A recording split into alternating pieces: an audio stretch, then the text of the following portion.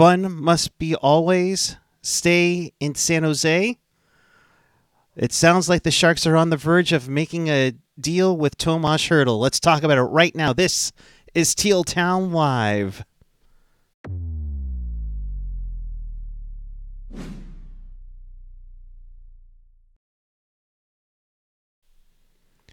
Good afternoon. It is 2:30 p.m. Pacific time on Wednesday, March 16th, 2022. The San Jose Sharks have been reported by multiple sources on the verge of re-signing Tomas Hertl, and we welcome you to Teal Town Live. This is where we react to breaking news here. Of course, smash that subscribe button on our YouTube channel. And of course, follow us on the social, Twitter, Instagram, Facebook, Spotify, if you want to listen to us, along with SoundCloud, Reddit, and Discord, and find everything at tealtownusa.com. And with that, good afternoon to you. I am Eric Curra alongside Ian Reed and Eric Landy. Ian, how's it going today? It's going. I'm here. You're here. Eric, yep. Eric Landy, you're smiling. Are you... thrilled about this one? We'll get into it, but I think today is I think it's a reaffirming stance that the organization took, and it's a continued commitment, to try to compete. So it's always good to see your team reinvest in itself. So those who are on the verge of knowing everything, it's been reported by multiple sources, including Pierre LeBrun of TSN and The Athletic, Chris Johnston of TSN and the Steve Dangle podcast, along with David Pagnotta from the Fourth Period, that they are on the verge of re-signing Tomas Hertl. It is reported 8 years, $8 million AAV.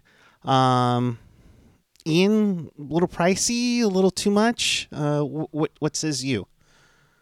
No, I honestly, as far as cost goes, I'm fine with it. I think we've talked about this a bunch, obviously leading up to the trade deadline about Tomas Hertl and what, he's probably looking for in a contract. And I've been pretty consistent in my talks.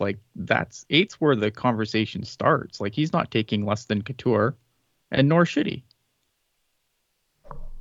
Landy? I mean, I have to wholeheartedly agree here with Ian. I mean, besides Logan Couture, the most important forward to your core, and he is now the part of the trend setting insofar as the deals are concerned. He's in the leadership organization, upper echelon, whatever you want to call it, but he's one of the pack leaders, and like Ian had said, I think it started at the Logan number, and I think that's kind of what they honed in on pretty early. Yeah, I mean, this is kind of similar to what we've seen with Sharks contracts lately, with the exception of Erik Karlsson having a little bit more money to it, but there was a time in the past where 5-year deals were the max, but things had changed with Burns signing, and then it went to Kane, Couture, and Karlsson. But this isn't I don't mean to cut you off, no, but this isn't a San Jose phenomenon, right? A lot of guys are getting max year deals. It's easy to sit here and just look at it from a Sharks window and say, oh, well, yeah, Doug Wilson doesn't know what he's doing. But this is happening across the league. This is the way business is done in the NHL now. If you want to lock a guy up, he's going to want the term to go with it. And so, I mean, yeah, do I love the 8 year term? I mean, considering how some of these other contracts have aged, I can see how people might be a little bit sour about that. But this isn't a strictly Doug Wilson phenomenon. No, and I think, Ian, we could even be talking about a forward who could have been making more money on the open market. I mean, Tomas Hertl, dare I say it, could have been making 9.5, maybe $10 million on a particular team. So, as far as value is concerned, I think was it David Pagnotta had the breakdown of his contract versus market value, and it was $10.5 million was his, quote unquote market value. So he's coming in $2.5 million underneath that. And I would say that that's a pretty conservative number too. I mean, I don't know. I just think that it's a good cap hit. It's a good number, to have that kind of a player be fit in there. Will it have some cap ramifications and implications? Yeah, sure.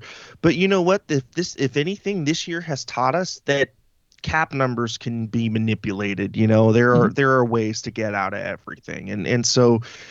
Yeah, it's going to be some immediate crunch, I think, financially in the next 1 to 2 years. But you're also going to get some cap relief here too. And who's also to say that Timo Meyer, like Ian had brought out the other day on After Dark, he doesn't need to take $10 million at 1 year. 1 year. Like that's what the Sharks have to.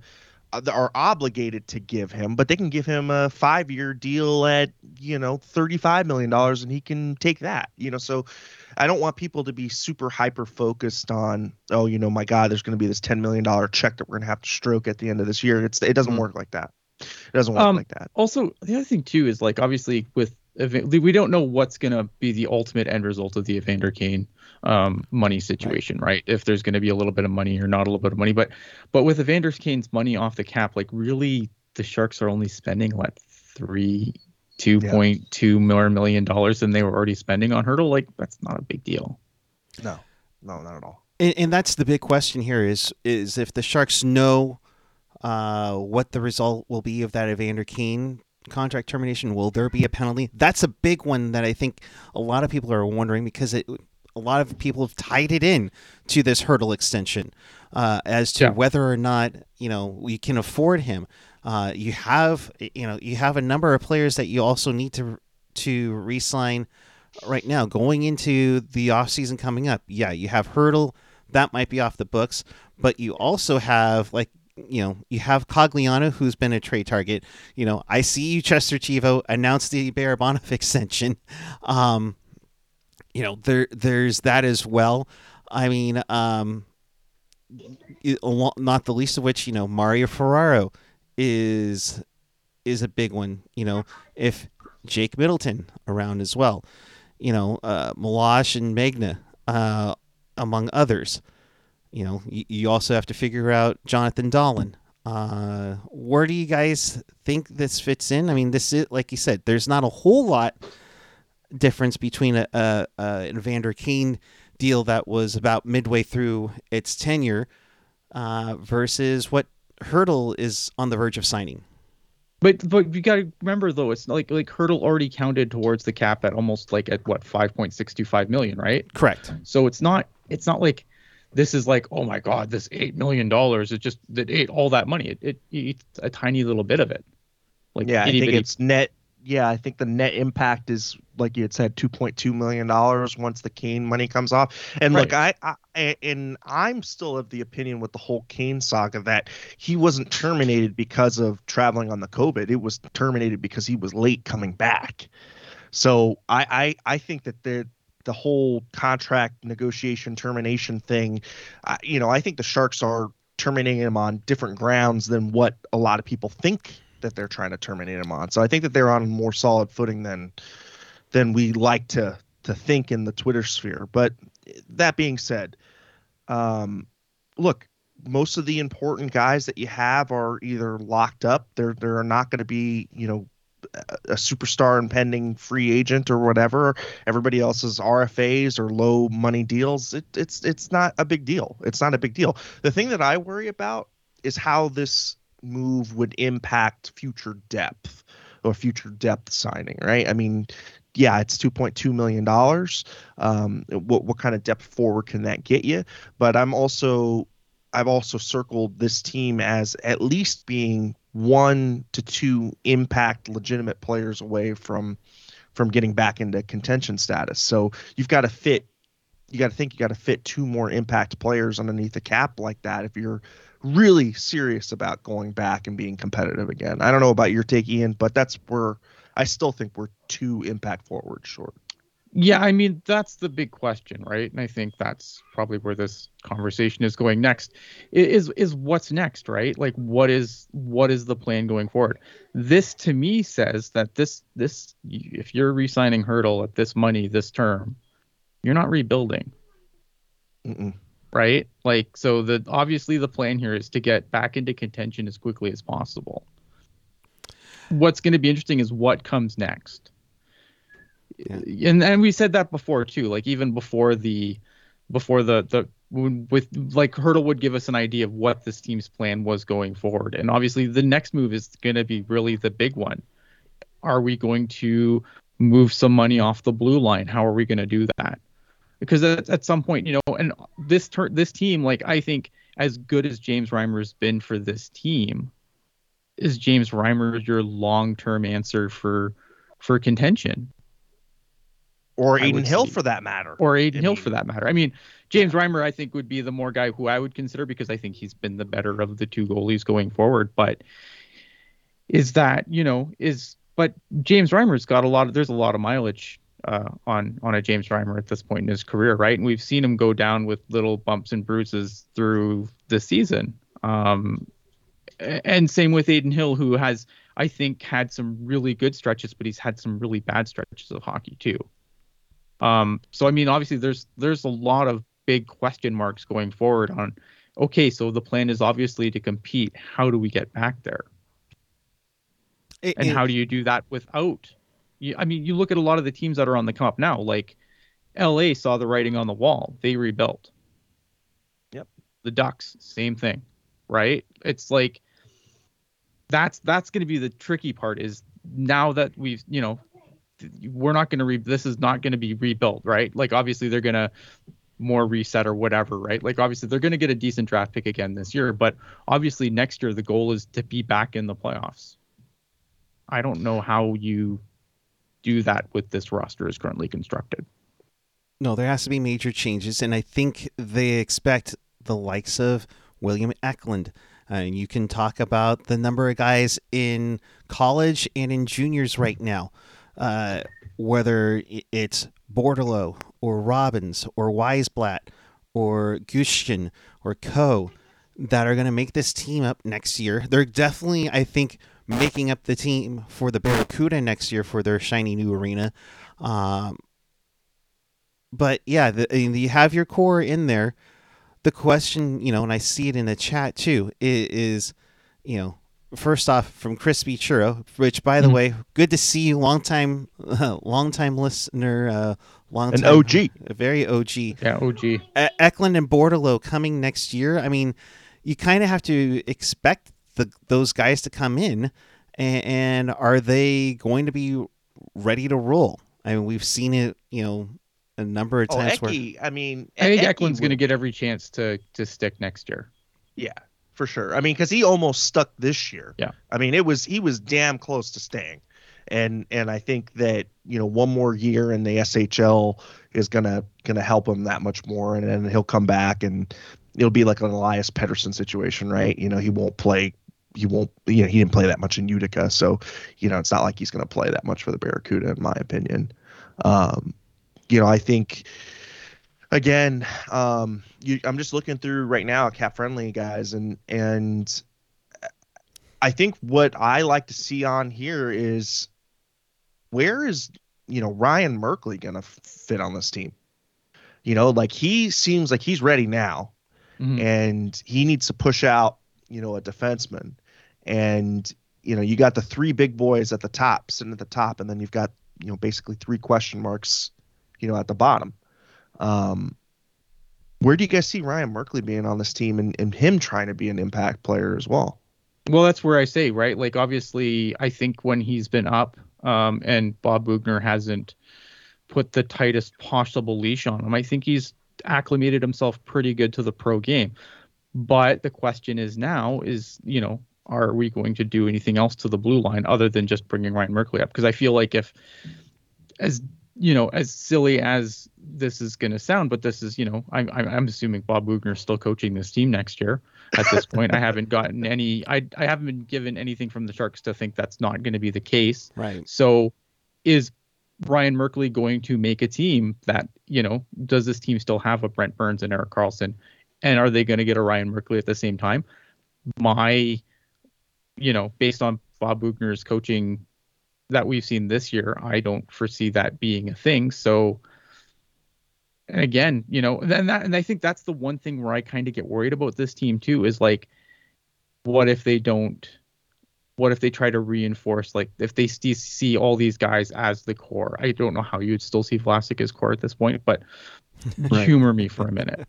Like if they still see that, like my concern with a move like this is like, are they going to move a guy like Ryan Merkley to try and grab a guy that'll fit into whatever Bob Boughner is trying to do? Yeah, that I think is totally valid, Ian, because I think, with the signing of Hertl, it's definitely a win now signing. And with the pieces that we've amassed, we're kind of at the very, I mean, if you want to even call it the very beginnings of a rebuild, the very beginnings of trying to recapture pieces and to, reinvest in the farm system and stuff. So it's a very delicate time, I think, and I look at a player like Jake Middleton as probably being a deadline victim. I also keep circling back to like, okay, what are we going to get out of Nikolai Knyzhov when we get him back? We've also got, Radim Šimić still on the sidelines. And then Mario. So, I mean, to me, there's a glut of defensemen. I mean, Jacob Magna, Nikolai Milosh, and Middleton, those guys have all shown that they can handle NHL minutes. Now, that's kind of the double-edged sword of having the injuries. One, you get to showcase what else you have in the system and get to see what else you have in the system. But two, creates the problem with the log jam. So there's got to be at least some kind of move to make some space on the blue line. But what that move is going to be is going to be very interesting, and I think it's going to dictate what we see next from the team. Yeah, and I mean, look at this team's going to have to do something on the contract side. If Timo Meier is long for this world, something has to happen. One of these big money deals that is not living up to it is going to have to move by some way, shape, or form. Yeah, they're currently looking at Vlasic, but I mean, yeah. They're currently at $24 million with cap space going into next year. I would have to think that there's got to be a corresponding move, guys. Or, I mean, is there even the thought of Hertl's done? I'm going to sign this deal. Now you can trade me to whoever can get it, so that way he has his 8-year deal. Sign and trades are not a thing in the NHL.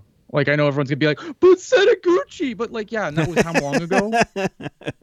Like, sign and trades are just not a thing in the NHL. It would be a more entertaining league if they were, but they're not. They're really not. Plus Setaguchi's the one thing where people come up with, and Setaguchi, sign and trades are definitely a thing, because Setaguchi, what year was that? That was 2011. Yeah. And the next day he was traded for Brent Burns. Yeah. I mean, the other thing we got to realize too is what other team has $8 million outright cap space, unless the Sharks are taking on another contract back. But I don't see that happening. So it seems like a really weird, Like there's too big of a contract to sign and move like that. I agree. Yeah. So I think that's off the table. I think he's going to be here for the long run, and now we got to see what the Sharks are going to put around him. Yeah, I mean, and look at I picked on Vlasic a lot this show, but I think the chat has hit it right on the head. If you're looking at a guy to move a big money contract out, it's probably Brent Burns, because and again, this is something I've said on many a show as well. I think teams would, if a guy like Brent Burns became available, I know some Sharks fans are really sour on Burns a little bit, but NHL GMs would trip over themselves to acquire a Brent Burns. Oh my God! Even like the Rangers, would want to. I don't even think you would have to eat a ton of cap to do it either.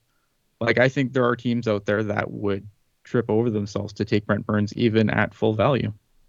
Yeah, I'm totally in agreement there. I mean, you look at, every team is on the lookout for an offensive puck moving defenseman. Somebody who has Stanley Cup experience.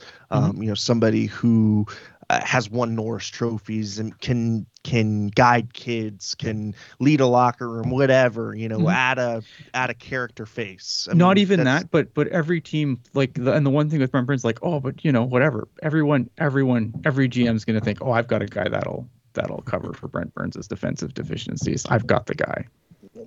Do you think Middleton's good is gone as we get closer to the deadline? I mean, the asking price is pretty nice, but I mean, here's the thing. Like, I've really liked what Jake Middleton's done this year, but I don't like. It's not like Jake Middleton's going to walk into some monster contract next year. Sell high. Yeah, Sell I mean, high. if you can move like Jake, if you can get like we said the other night on the show, right? Like, it was probably last night, wasn't it? I have no concept of time anymore. Neither do I. I mean, I think the rumor is we're on 3 hours of sleeping. Like the fourth or fifth best prospect in an organization plus a second is the asking price for Middleton. Yeah, and if you can get that, I mean, all the power to you. Take that. So high. I mean, and you're setting up for if you weren't with us yesterday during both of our shows, Pierre LeBrun reported that the Sharks' asking price for Jake Middleton is a second rounder plus another pick or a prospect. Yeah, you take it every time. Like you take that every time for Jake Middleton. Like that would be I think I said, like, again last night, I said it would be like some Barclay Goodrowian larceny.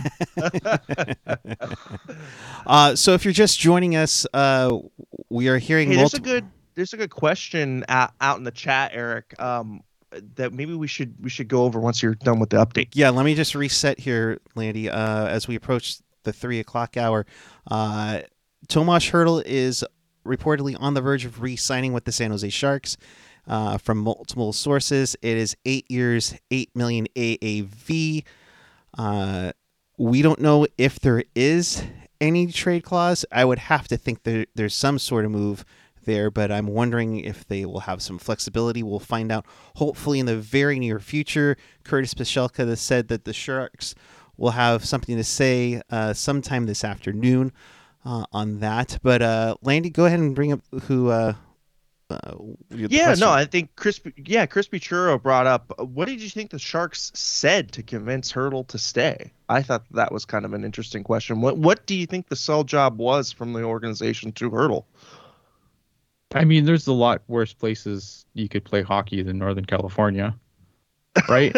I mean, but I mean, they must have given him some kind of like insight as to roster construction or what they hope the roster is going to pan out. I think they told him, like, obviously they're committed to whether they, I don't know if they went into details, but obviously I think they're Doug Wilson or, Joe Will through by proxy of Doug Wilson said, look, we're looking to compete. We're doing things to try and compete.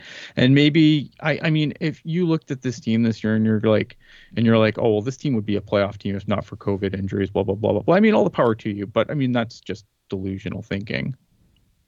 Yeah, I mean, with Erik Karlsson, maybe not, but no, well, maybe, but I mean, the closest they were to the playoffs before Erik Karlsson went down, because a bunch of teams had 10 games and they had like 10 games in hand on the Sharks, right?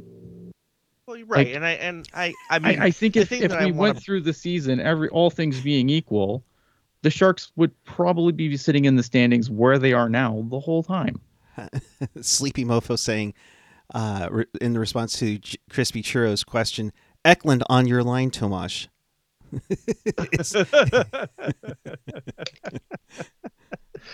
Yeah, right. I think players play. I mean, look at it. Like, obviously, it's a nice place to live. I mean, he has a young family, so staying like it's easier to keep doing the same thing than go to a totally new market and try different, you know what I mean? Like, young family, like he wants that stability, and who doesn't, right? And 8 years gives him that stability. Absolutely. Yeah, but you also have to consider too, he's still an athlete, right? I mean, still a guy that wants to win, and I think he had even said so much as being in a competitive place is also important to him. So I is curious. Be love to be a fly on the wall and hear, if they had given him any kind of insight as to the direction that they're going. If it really is, next year they're penciling in Eki as like either the second line winger or third line center, how that depth is going to play out. If you do move one of the big defensemen, dear God, now you're putting, the fate of the whole offensive blue line structure in Erik Karlsson's fragile hands, right? Like, well, I mean, that's scary. But that also brings opportunity, right? Like if you move Brent Burns out, then that leaves a hole for Ryan Merkley to kind of get a chance to figure it out at the NHL level on a consistent basis. I'm just saying that we can't pencil in Erik Karlsson for 82 games anymore. I think that part of his career is done, and I think we're going to be lucky to see him, 65, 70 games a year. So I'll agree. I'd still take it as well. But all I'm just saying is that you kind of have to factor that in now when you're talking about who's going to be your blue line alpha, right? And so you're going to have to be okay with not having Karlsson for potentially 15 to 20 games. Yeah, I mean, obviously, I think you want to think for the best. I mean, look at the Erik Karlsson deal's done, right? The ink is so beyond dry at this point. Like this is the bed the Sharks have made for themselves. And if you watch this season, like they are a considerably better team with Erik Karlsson on the ice than not. So I mean, maybe optimistically you say, okay, yeah, we're good. You might miss him for 15 games or 20 games, right? But even still, like you're still going to be, while you have him in the lineup, like you're going to be a considerably better team. Yep. Matt Dynan and I think also Dana Meyerson also had a similar question right now. What does this mean about Timo? We don't have enough to re-sign him. What other options do we have out there in regards to getting Timo done, or are there other options in the pipeline for Timo Meier? I mean, we did cover this a little bit earlier, but yeah. I mean, Ian can go over it real quick.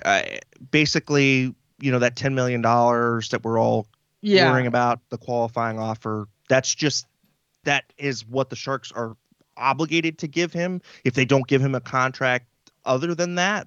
But they're going to give him something else, and he's not going to cost $1 million a year. If Timo Meier, here's the thing with Timo Meier, right? Like again, I think he's another guy. Like he obviously doesn't have a young family or anything, but you can take $10 million next year, or you can have maybe 8.5 over X number of years, right? Like, what is worth more to you at that point?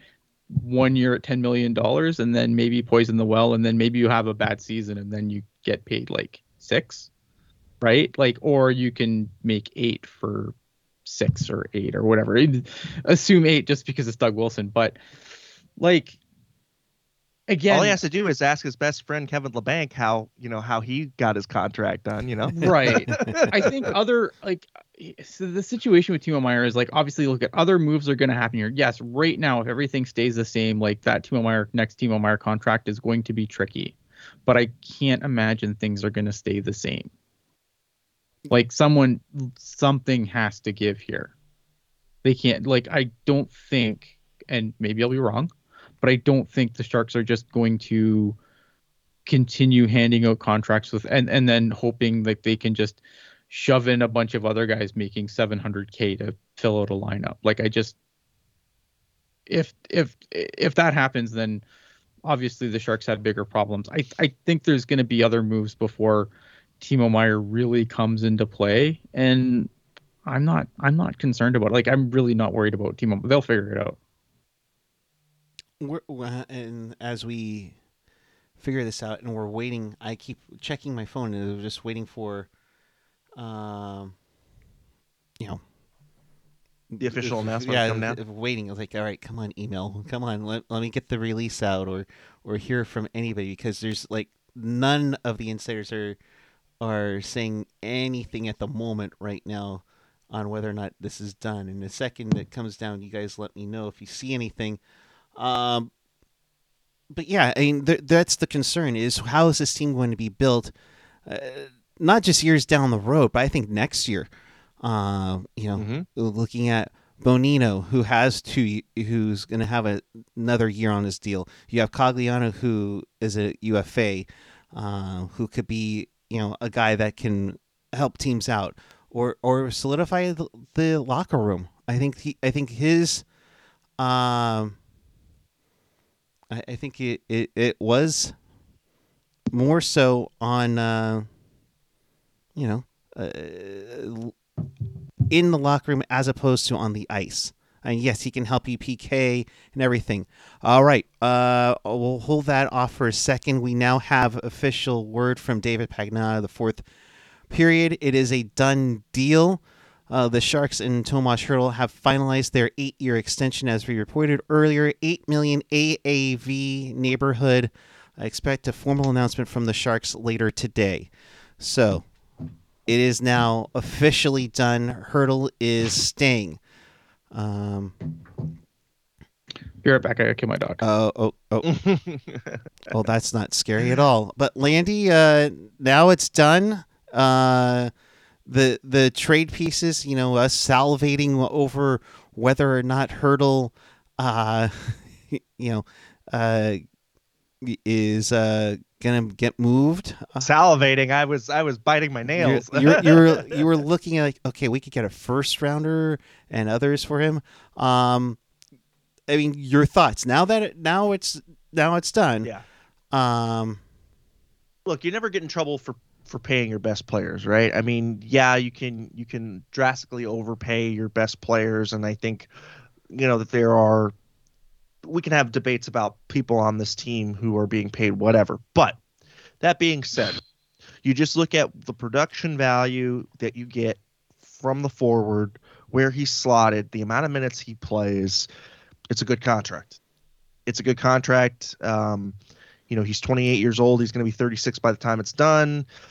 It's a little old, but there's a guy over in Dallas who's bucking that trend too. So this is a new generation of players that have taken care of themselves a lot better than previous generations. So 36 is not what it once was, ladies and gentlemen. But that being said, again, I don't think you get in trouble for paying your best players.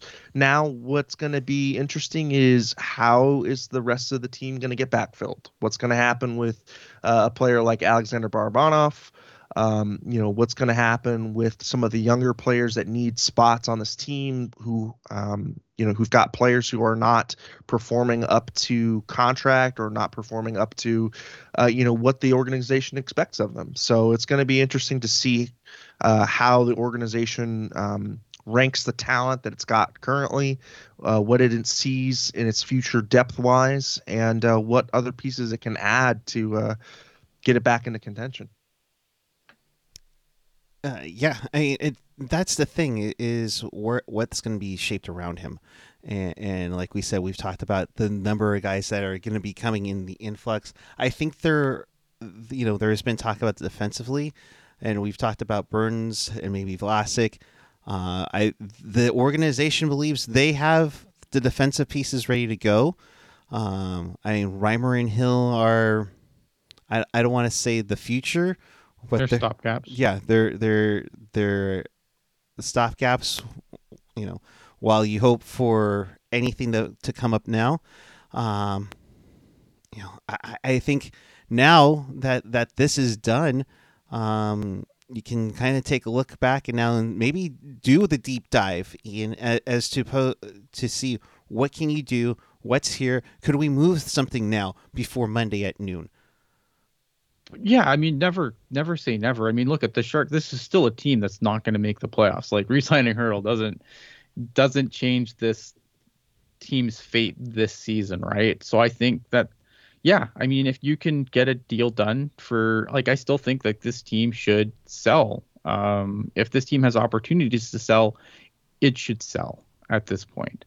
So, if somebody calls on a guy that you don't think is going to be in the long-term plans, then yeah, if you can get picks for some of these guys, great. But it's I think now that you've re-signed Hertl, it does make it a little trickier of what you move at this point, right?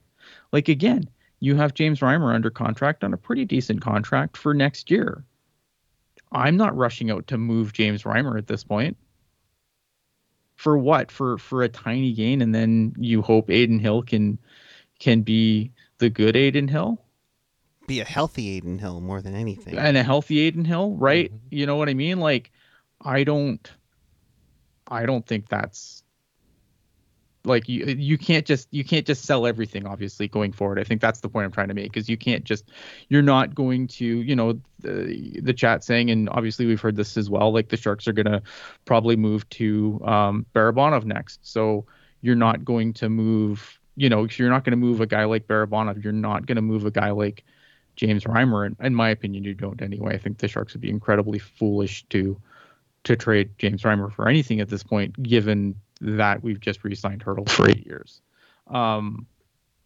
Unless if they sold Hurdle on the fact that next year is still going to be, you know, a step back to move a step forward, then maybe you do. But to me, based on what we're seeing, this team thinks they're going to be competitive next year. So I want to see what moves they're going to make in order to move back into contention. And look, I mean, the Pacific Division is kind of a gong show, right?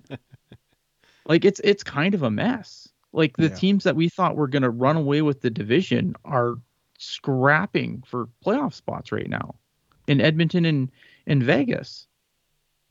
You know, Calgary's resurging. The Kings are on their way up, but they're still, you know, they're not there, but they're definitely like they're on the upswing now. The Ducks, I think. So is Anaheim. Yeah, I think Anaheim's on the upswing, not on the same trajectory as the Kings, perhaps. Vancouver's Vancouver. Who knows what the hell they're going to do? That team's just my god weird, right? So it's like, is it, you know, is there moves that the Sharks could make? Now again, am I saying they're going to be Stanley Cup contenders? No, but in this division, you could make a few moves and get yourself at least back into the playoffs. And now, are they going to win the Stanley Cup when they get there?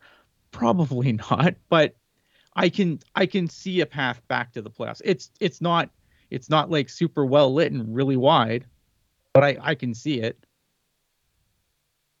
And maybe that's the case sorry, Lindy. I mean, that's the case that that they think they are one or two pieces away because the Pacific Division is as wacky as it is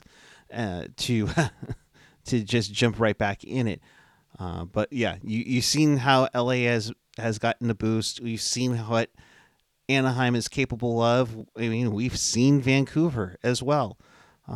So it'll be interesting to see. Go ahead, Landy. I cut you off there. Oh, no. I was just going to kind of go into looking at some of the pieces that, you know, I would target to trade here from the Sharks roster, and you know, Cogliano, I think we all kind of touched on. Middleton, I think, is a guy that we're, you know, kind of all looking at if you can sell high on him. I'm looking Šimek on retained salary. Šimek on retained salary, yeah, that wouldn't be a bad move. You also have Dzingel, right? He's still in the minors, so you could potentially move him, although he cleared waivers. So, you know, yeah, but never underestimate a GM's ability to pay for something that he could have had for free.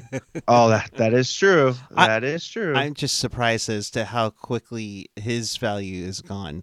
I mean, 3 years ago he was traded to Columbus for a second rounder, among other things, and now he's gone through the waiver process 2-3 times this year. Yeah. I mean, just but look at his point production, though. I mean, that's the thing, is he fell off a cliff after the 20 season. So, I mean, I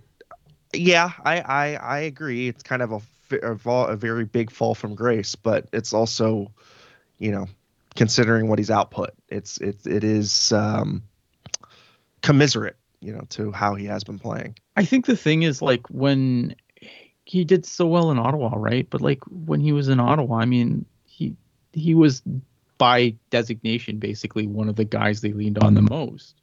Right. So I just wondered, like, sometimes guys like just excel in that environment, and then when they have to come in and obviously there's better players, right? And they're more of a complementary piece. They just don't seem to, with the pressure not on as much as it would be in a situation like Ottawa, or maybe there's no pressure because you're in a situation like Ottawa, and then you sign a big contract and you're on a team where, you're expected to contribute, but you're not the guy, and there's maybe, I think it's harder to play under that kind of pressure. The only thing that in getting back into to Hurdle and kind of where the organization and stuff is, I mean, I think our worst nightmares is that this becomes, Minnesota from 4 or 5 years ago, right, where they just languish in the mushy middle. And yeah, from what we saw this season, I mean, there is a lot of concern there that this is kind of where this is going. You know what contract I immediately thought of when this was talked about? And they're not the same player, and it's not like I don't want to. Zach Parise. No, Justin Abdelkader. Oh, good. No. I am not trying to compare Tomas Hertl to Justin Abdelkader. What I was looking at it more from where the teams were when those contracts were signed. Right. And obviously, Ken Holland thought he had a plan too, and that didn't work out because they never made the playoffs since. And I wonder if, and again, I'm not trying to compare players. I know some people oh my God, this guy's such an asshole. He's trying to compare Tomas Hertl to Justin Abdelkader. What the hell's the matter? I'm not comparing the players. I'm just comparing the significance of the contract signings when they were signed. And I wonder if this is going to be fan favorites. Justin Abdelkader. And Logan Teal saying, Abdelkader was carried by Datsyuk. Right, and I'm not comparing the players. I'm just comparing the way the contract when it was signed, and then the immediate the way the team continued to trend down after. Dude, Abdelkader just carried Datsyuk's Gatorade bottle, right? That's all he carried.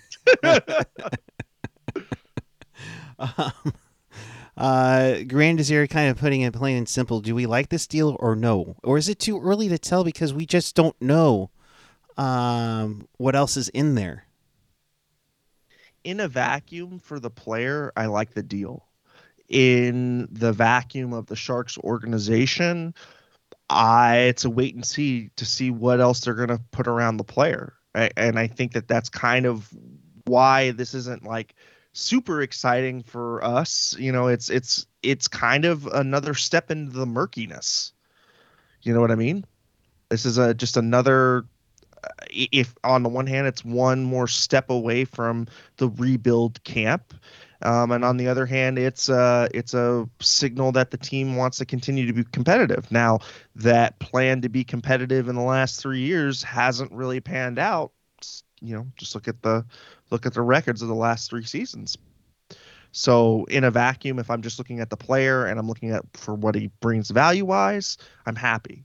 If I'm looking at it as a fan and him being my favorite player of the team, I'm happy. If I'm looking at longevity for the organization and where this puts the organization, I don't know. Yeah, I mean, I'm pretty similar here. If you look at the player and you look at the money and you look at the term, it's fair. It's a fair deal, especially when you compare, contrast with other contracts on this team. Dare I say value? Yeah, I think it's a little bit of value. I think there's a little bit of value there. I think it's a fair deal. I think that Tomas Hertl could have easily gotten this or even more on the open market. Mm-hmm. I like the player. And again, and I've said this 100 times too, right? As a fan, Tomas Hertl's not a guy I want to see get marched out of town. Right. But unfortunately, it's a business, right? Obviously, we don't have to worry about that now. He's staying. But Landy put it right, hit it right on the head. The question is now is what are the follow-up moves? What are the moves that are going to be made to make sure that this team returns to contention? Or are we going to look back at this deal in 4 years and is this going to be the point where we look back and say, yeah, man, Doug Wilson really screwed us, and now it's going to take 5 more years to get out of this mess? And see, that's kind of where I'm concerned about it. I was like, I like the steal. I like the value of the numbers for him.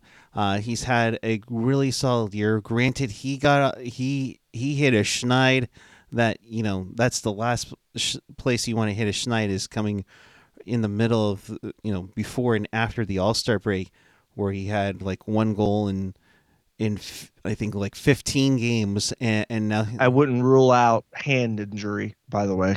I think he might be dealing with something on his wrist, because I remember him taking a wrist and he had not looked the same since. So I wouldn't be surprised if he's dealing with something. And we all know about his knee injuries that he's had most recently 2 seasons ago, where he sat up. I know. I think the knees are okay. I think the knees are okay. Like, I know, but if you look at the number of games that Tomas Hertl has played, like, I'm not worried about his knees, man. Like, he's played so many games. Like, he hasn't missed a. There's been, like, obviously there was the thing with Dustin Brown where he missed a bunch of games and he missed a few games. Like, but if you go through the seasons and go back and based on how many games were played in each season, like, he's played a lot of games, man. I don't think that this is Mihan Mahalik 2.0. If that's what you're saying. No. I just know he had the injury from Dustin Brown. Fuck you, Dustin Brown. The one that happened during the Cup final, and then 2 seasons ago. Fuck you, Patrick Hornquist. And then of course the one against Vancouver in 2020. We got to hear Teenage Mutant Ninja Hertl for a goal song one time, and then he was done for the year. And like a tiger saying, hopefully he is built like another I can talk today. Hopefully built like another Czech Yager. Yeah, like I'm not worried Joe about, like, Nieuwendyk Hertl's... was able to skate without his ACL. Yeah, right. I don't know. I think that the injury concerns on Hertl are a little overblown. Okay. I just that's what I believe. Oh. And Joe Nieuwendyk was a hell of a player, I might add you. On a cup after Brian Marchman took his knee out. So we're currently at 54 people watching, 17 likes. Come on, 17 likes. Come on, let's get it to 48 for Tomas Hertl here as he resigns for wishful thinking. I know, as he resigns with the San Jose Sharks at 8 years, $8 million AAV. That's being reported by David Pagnotta of the Fourth Period. Hashtag confirmed. Hashtag confirmed. What I think before we end though, like, obviously there's no clauses been announced yet, but I'm not like this is another thing I'm not really worried about. Like, you're like, oh no, what if it's a no movement clause? I'm not worried about it, man. Like, no move, people on no moves and no trades get traded all the fucking time. Yep. Like, I think it's over. Like, yeah, there's some situations where maybe it has come back to bite some teams. I remember a certain era in Toronto where that was a big deal, where guys just wouldn't waive. But I think if it comes down to it, like, guys are going to want to go to a situation where, if this becomes very clear that there's no winning happening anytime soon, I think guys that want to win are going to move on. Hell, even Edmonton's a destination now with Connor McJesus. Yeah. Like, I don't know. I mean, I know a lot of people are gonna get worried. Like, if I think some people are gonna blow their tops if it turns out to be like 8x8 no movement clause. But man, no movement clauses get moved all the time. And there you go. I mean, whether it's modified no trade, or it's a no trade and no move, fact of the matter is, this is a piece that the Sharks have solidified their future. Can, not to say they haven't built around Tomas Hertl, but now definitely he's one of those pieces that they work around for the likes of, like, as we said earlier, Bordeleau, Robbins, Weisblatt, Co., etc. And the Sharks believe that, again, they are not rebuilding. They are competing for playoffs at the very least.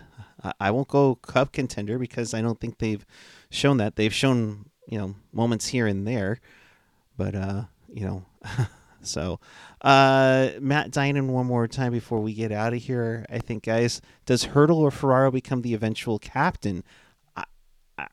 Considering this club's history of stripping C's, I don't know about a captaincy change. I don't know. I think Couture. I don't like. There's a lot of talk about Couture's leadership and everything, and I'm not in the room, right? So I don't know, but I think some of these things, like I think it really wouldn't have mattered who was the captain going forward.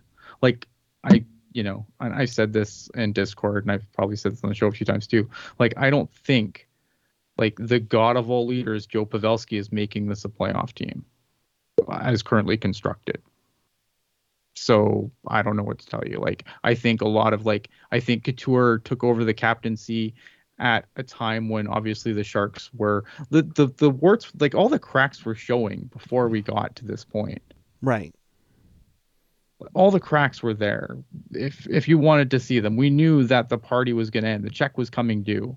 I don't think Yeah, I we mean, they thought it kicked was the going to come can so due. many times. We did. I They didn't think kicked the the check can was so going to many be times. due as quickly as it came due, but this was coming. Oh yeah. And Like there was going to be a step back at some point. And I think Couture just unfortunately got the C coinciding with the same time as as the team took a step back. So, and look and it's going to happen. That's hockey, right? The guy who wears the C is the heavy is the head that wears the crown. But I don't put a lot of this on Couture. I just sense it's a bit of finger pointing that, oh, you're the captain, the team didn't make the playoffs, it's your fault. That's Exactly. kind of vibe And that's I fine. get. Like I said, heavy is the head that wears the crown. Right. I get it. But I don't think, like, I don't look at this team and I look at this team and I could name a lot more problems than before I get to Couture as captain.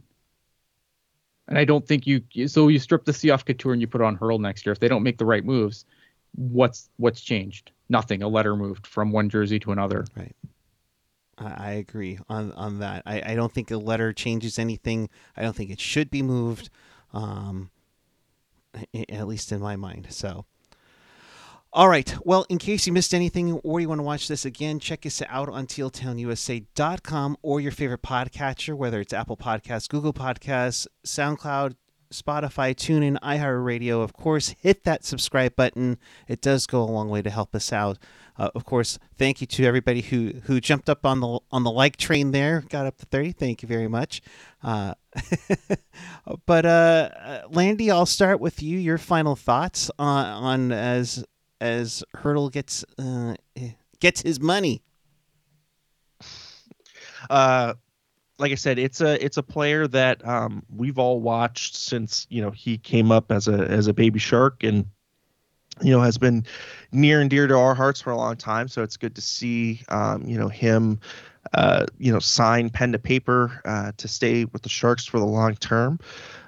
It opens up a lot of questions for me, but again, I think I'm just happy that I can buy a 48 sweater and not have to worry in 2 or 3 years or heck, even a few months that it's gonna not be valid anymore, or not it's not gonna be where he's playing. So it's good to see him on the team, but again, for me it does open a lot of other questions though as to where this team is going. All right, he's at Eric Landy. Ian is at Ian Blogs Hockey. Your final thoughts, my friend? I think it's like I said, man. The interesting days are ahead now, because either we're gonna look ahead of this, like we're gonna look back at this signing in 2 years. Like this is the turning point for this franchise, and especially the turning point for Doug Wilson's reign as GM. This is where he's either gonna put it back together or he's gonna set this franchise back a decade, and I'm fascinated to see which one it is. All right, my friend, thank you very much. I'm at PuckGuy14 on the Twitter and Instagram. I think there was a lot of pressure from Tomas to get this deal done within the last few weeks. We saw it with his Schneid. It seemed as they were getting closer and closer, his play has gotten better. So I fully expect him to have another rooster trick on Thursday night as the Sharks take on the LA Kings. That's when we will reconvene with you here on the YouTube channel on After Dark and the post game show. Landy will be doing that one for sure. So we appreciate each and every one of you. If you haven't already, hit that subscribe button, hit that like button, hit that notification bell. That will tell you when we go on the air when news like this happens. And to reiterate one more time, Tomas Hertl is still a San Jose Shark for the next 8 years. We'll have more on this as it develops. And until next time, keep it real, keep it teal, keep it real teal. Have a great afternoon, everyone. Thank you for watching.